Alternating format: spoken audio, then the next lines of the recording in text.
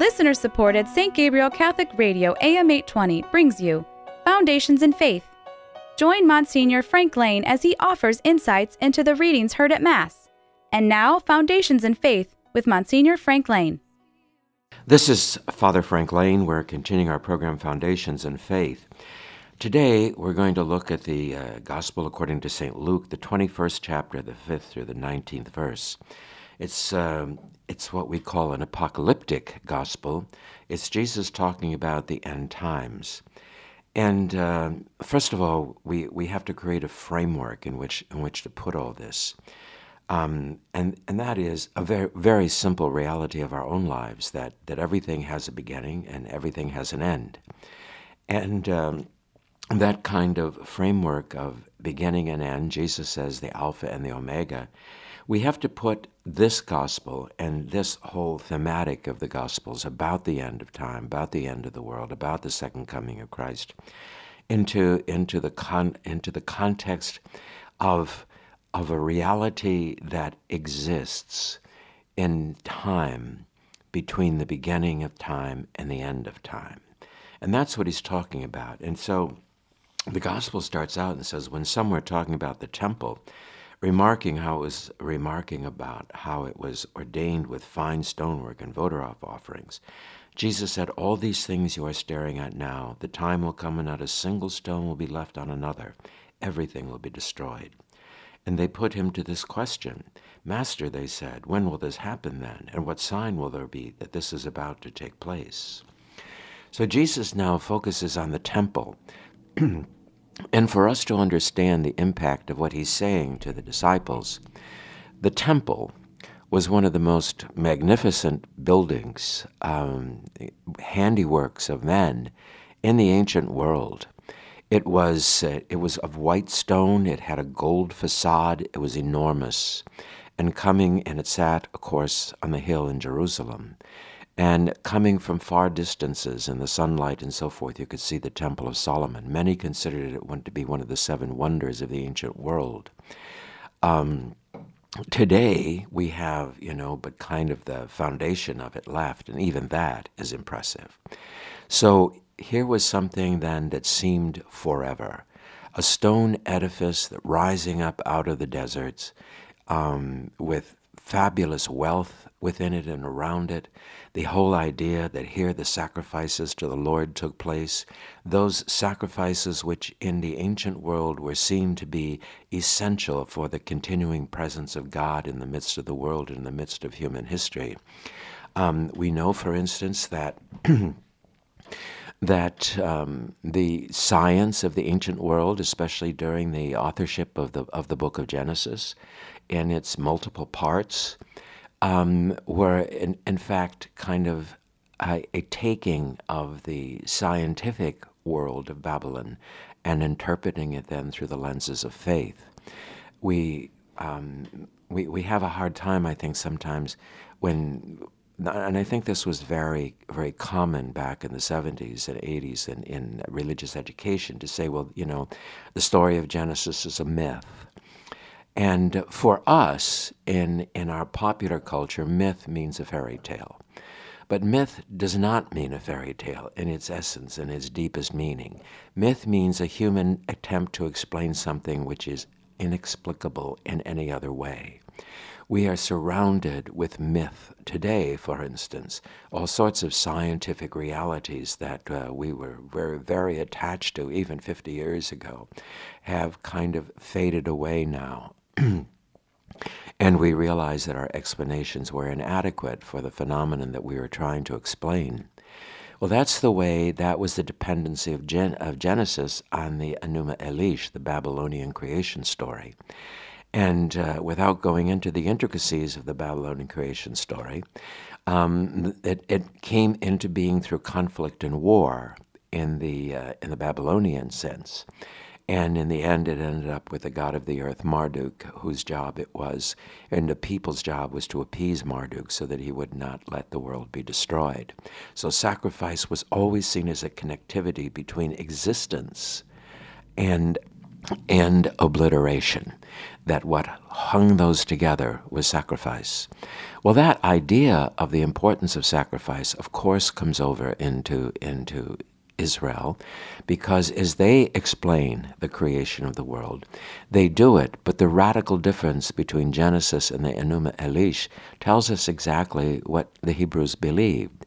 While in the Enuma Elish, the Babylonian creation story, it comes into existence through conflict and war among the gods.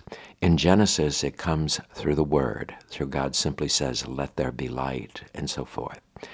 And so we find a remarkable difference in the use of myth from the Babylonian to the development of the theological treatises of the book of Genesis. But one of the things that still carries over into the ancient mind and into our own is the fact that there is sacrifice to the Lord. There is sacrifice to the God of Israel. And that properly takes place in the temple in Jerusalem. Hence, it is a magnificent building because it is that presence, that place, which represents the connectivity between past and future, between heaven and earth. And so for Jesus then to be able to say that the temple is going to be destroyed is nothing but shocking. That if the temple is destroyed, then what is there? We can no longer properly offer sacrifice to the Lord. We somehow or other this bond between the past and the future is gone. Somehow this symbol of God's presence among us is destroyed. It is an apocalyptic vision for those who are hearing it. It is a vision that is beyond comprehension. That the utter destructiveness of what Jesus is saying is something that slips our minds when we think about the temple simply as kind of a cathedral church of some kind for ancient Judaism. It's much more than that. We have seen the destruction of many cathedrals, and we continue on through history. They could not comprehend moving forward without the temple in their midst. So they put this question to him after he says it's going to be destroyed. When will this happen? And what sign will there be that this is about to take place? In other words, if this catastrophe is going to happen to us, how do we prepare? What do we do? Do we just sit back and say, well, the Lord said the temple is going to be destroyed, so we just wait for it to be destroyed and then see what happens? No. This was an existential threat to their very existence that Jesus was talking about. And therefore, it commanded their attention. And the questions that they ask are questions of survival. And Jesus says, once they ask him, will there be signs? How do we know this is going to happen? What can we do? And I think oftentimes in the face of colossal catastrophes, one of the things, can we do something? Can we help in some way? Is there anything we can do? Is there anything we can do to avoid it? Is there anything we can do to prevent it? How do we handle it when it comes? And so forth. We see all sorts of disasters. And they bewilder us, and they raise these very questions within ourselves. So that Jesus, talking about basically the end of time, is engaging in dramatic ways those who are listening to him. And he says to them, well, take care, first of all, not to be deceived. In other words, don't let somebody interpret this event for you who is not myself. For I will. I am the only authentic interpreter of the ways of the Lord, the ways of God. He said, many will come using my name, saying, I am he, and the time is at hand. We're going to have many false prophets, and certainly in the days that Luke's gospel is being written, there were those arising in Israel who were saying, we are the new Messiah. There was a Theudas and a Judas of Galilee, and there was some Egyptian Jew who also was proclaiming that. So Jesus was not talking into a vacuum. This kind of deception, this kind of deceit was all around. And he said, don't pay any attention to that. Listen just to what I am saying to you. So he says, refuse to join them. And when you hear of wars and revolutions, do not be frightened, for this is something that must happen. But the end is not so soon. In other words, this trial now, the struggle now of to be faithful to the Lord as the ages unfold in front of us. And when we can say to ourselves then, is this the time or is this the time? Things seem to be so bad. We live now in an absolutely nihilistic culture. And we say to ourselves, well, could the end be near now? And certainly it's a legitimate question, and it's a question that part of our faith is to harbor that question. And to harbor that question deep inside of ourselves, and to say to ourselves, is this the unfolding of the history of the story of humanity? This is what humanity has done with the beauty of the creation that God has given it. We, through the darkness of our own sinfulness and through the infidelity of our people and the infidelity of the church, of the members of the church, throughout the ages, something we experience certainly very dramatically today, as that it's a struggle, it's a moving through time, and it's telling us, that these are the things that must happen. Don't become so distressed and so upset, because we are moving inevitably toward the final age. In the story of the church of the last 70, 80 years, we've had all sorts of people step forth with visions about what is happening to the world. One of the early kind of prophets of the end of time was Teilhard de Chardin and his work Le Divin Milieu. And basically, he was just seeing as an inevitable evolution from the world that we know into the parousia. That kind of created a great deal of resistance, because there seemed to be no powers of resistance within his evolutionary vision. And people complained he has no sense of original sin, he has no sense of actual sin. He just sees evolution as overriding the freedom of humanity.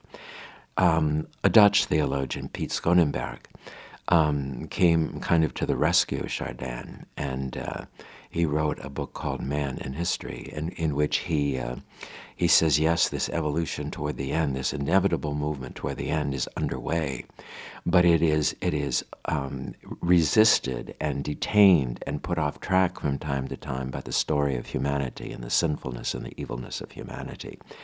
And so there is then this struggle between humanity and destiny. And I think that's kind of a helpful image for us to have, a struggle between humanity and destiny. That the destiny of the world is to come into an end in the second coming of the Lord. Saint Irenaeus of Lyon referred to it as the anakephalaiosis in Christo, the recapitulation of all things in Christ, all things returning to their source, in other words.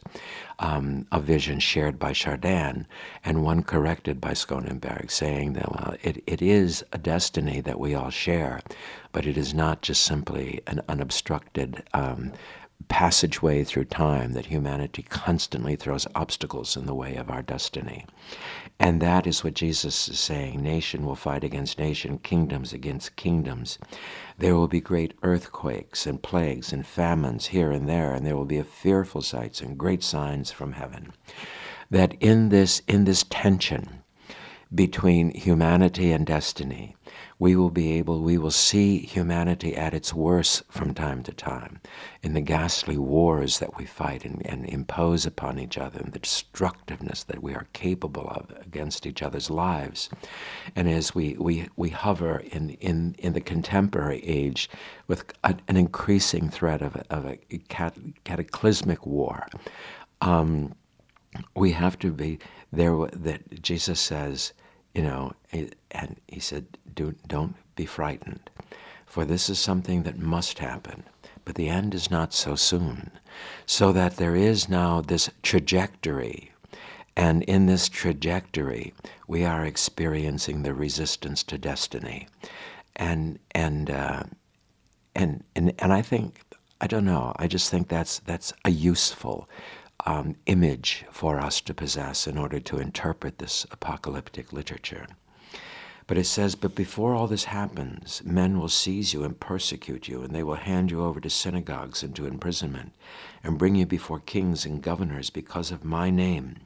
And that will be your opportunity to bear witness. He predicts then in this not only the destruction of the temple, but he predicts also the persecutions that are going to take place, and the persecutions that actually formally began from the Roman Empire in 64 AD with Nero's burning of the Christian section of the city of Rome, killing how many, who knows how many Christians in Rome. And from then on, the sporadic and continuing persecutions that went on within Christianity. There is a revisionist history, that is tending to come out and say, well, there really weren't these persecutions and so forth. But we have too much primary evidence of that, and too much, for instance, even in the journey of Ignatius of Antioch, to Rome to be thrown to the beasts in the Colosseum. He's talking about something that everybody's familiar with. If it didn't happen, people wouldn't have been familiar with it in Asia Minor, and yet they are. So they know these things are going on. We also have dialogues that were written at the time of the persecutions and so forth, of the various martyrs that came forth. So we have to realize that we have to realize that what the modern world wants to do. The reason that there's a revisionist history of this actually is because Christians in the contemporary world are beginning to talk about being persecuted within our own societies. And we certainly know that, government, law enforcement agencies raiding homes of pro-lifers and all of that kind of thing is bizarre. And it's something that we have to take into account. That and these people that they're taking even now out of their homes go before the magistrates, go before the judiciary, and all of this kind of thing. So bring you before kings and governors because of my name, and that will be your opportunity to bear witness. We already have seen this, for instance, in the rise of the Soviet Union and the persecution of the Christians, the people, becoming convinced that Christianity was an evil presence within them. That same kind of narrative is being purported now by the progressive media, that somehow or other Catholicism is a cancer within society, and that we have to resist its influence, and we have to remove whatever privileges it might have within the society. We even have leading politicians saying, well, the Catholicism won't be so bad, but they're going to have to change their theology, and all of this kind of thing. So, so this is not just an ancient thing. Jesus is talking to us about the ages in which humanity lives as we progress toward our final destiny, which is the recapitulation of all things in Christ, which is the return of creation to its source. And so he said, this is just your opportunity to bear witness. For our lives are given to us, as we know. Our lives are given to us in order that we might bring others with us into the kingdom. No one is created simply to bury the treasure in the backyard. All of us are given it in order that we might let it spread and let it have impact and draw others into this mystery of the strange story of humanity. And that's so forth, and that in so doing, Jesus says about witness, because a witness is probably the strongest way that we proclaim the gospel in most of our lives. We have to have this external witness. Even if it is just an internal goodness and peace, it still shows on the outside so that other people are able to see it and be drawn to it.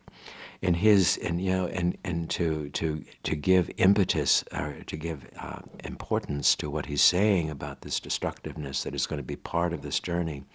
The temple, in fact, was destroyed in 70 A.D., some basically less than 40 years after the death of the Lord. And so that prediction, that sign of perpetual, in other words, being anchored in the world perpetually, was taken away, because anchor of God in the world was destroyed in 70 A.D. in one of the uprisings of the Jews against the Roman Empire. It was not torn down stone by stone, but it was burned. And we know that even the stone facade and so forth, it was supported. We read that in the Old Testament during the construction of the temple. It was constructed also with timbers as we use steel beams today. And it was the fire that did that against the orders of the general. The soldiers were so furious at the resistance that the Jews were giving them in their quest to take over the city of Jerusalem, that in anger they burned down their temple, and that became then a new symbol. It became a symbol of the passage of time rather than the permanency of time. And it remains even today in a strange sort of way. There's the mosque of the dome is now on top of where the temple was. It's nothing compared with what the temple used to be, but it is also the sign of the movement of the times from permanency to change and uncertainty. And so he says, you have the opportunity now to bear witness. In other words, to let others see the depth and the seriousness of how we believe. If we capitulate today under the pressures that come to us, and many have simply walked away, it's good for them socially to do so, and it's good for them oftentimes politically to do so. We watch our politicians walk away daily from the faith. Because to adhere to it would be, not advantageous to them in their public office. And so Jesus says, don't worry about what you're going to say. Be the witness. Don't worry about what you proclaim. I myself shall give you an eloquence and a wisdom that none of your opponents will be able to resist or to contradict. You will be betrayed even by parents and brothers, relations and friends, and some of you will be put to death. I know that hearing the stories when I was young of the Soviet Union, where families betrayed each other, because they thought a brother, a sister, a mother, a father was an enemy of the state, and the state, of course, was their absolute during the Marxist regime of the Soviet Union. We see that too. I know that in the Third Reich. We find it I was personally at the death camp of Mauthausen before it was sanitized into a museum, and there's a cemetery plot in there for priests and nuns, and I know that there was a perpetual adoration convent in Innsbruck, and the buses came and loaded the sisters onto the buses and took them to Mauthausen and executed them. So so you will be put to death, and people have been put to death. They say that in the 20th century, and I don't know the statistics, but there were more Christian martyrs in the 20th century than there were in the first 20 centuries of the Church's history. The total destruction of attempted destruction of the Church is unbelievable. We do it more subtly in the contemporary age and within our culture. We find ways to discredit, to marginalize, to demonize, to denigrate, and so forth, as a way of reducing the influence of the Church, as a way of kind of scarring the temple of the anchor of God in the midst of the world. But it goes on, and what Jesus says, it's your opportunity to bear witness that we don't give up, that we don't capitulate. And then he says, you will be hated by all men on account of my name, but not a hair of your head will be lost. Your endurance will win you your lives. And I think that what he is promising, of course, is eternal life to those who remain faithful to him through all of the vagaries and through all of the tragedies and through all of the upheavals of the human story, as we journey then in this created element of time from origin to destiny. And to make it somehow or other, there's a line in a poet, A lifetime is for now, a life is forever.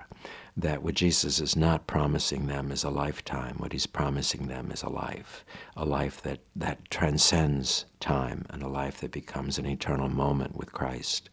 Something that is the goal of every Christian, the goal of being saved. So for ourselves, I think it's an important time in history for ourselves to ponder these things, to reflect upon these things, to let them ruminate in our minds and in our hearts. For we can too easily get discouraged, and we can too easily throw up our hands and think all things are hopeless. But in the fact, Jesus has already warned us that on this journey there will be catastrophes. We will see certainly, and there have been, prophecies, great apostasy within the church. We're seeing that at every level of the church. There will be wars. We are certainly in one of the more dangerous periods of time right now, with war rage and potential war all around us of a huge significance. So, but we dare not become in some way discouraged and say, like many have done, well, none of this would happen if there was a God, and give up, because Jesus has already told us that this is part of our life, this is part of our experience. And he is to also say to us, behold, I am with you all days, even unto the consummation of the world. We needn't fear in any way, shape, or form that Jesus abandons us. We are perplexed oftentimes at how he manages to deal with every age and every time. But we ourselves are called, as he says, to give witness. And that if we are called upon to testify, he said, don't worry about it, because I will give you an eloquence and a wisdom that no one will be able to resist or to contradict. That the Lord is with us, the Spirit is with us, and as we journey on this precarious journey, let us always have confidence and trust in the presence of the living God in our lives and in our world. Foundations in Faith is a production of listener-supported St. Gabriel Catholic Radio AM 820. Archives of Foundations in Faith are available at stgabrielradio.com.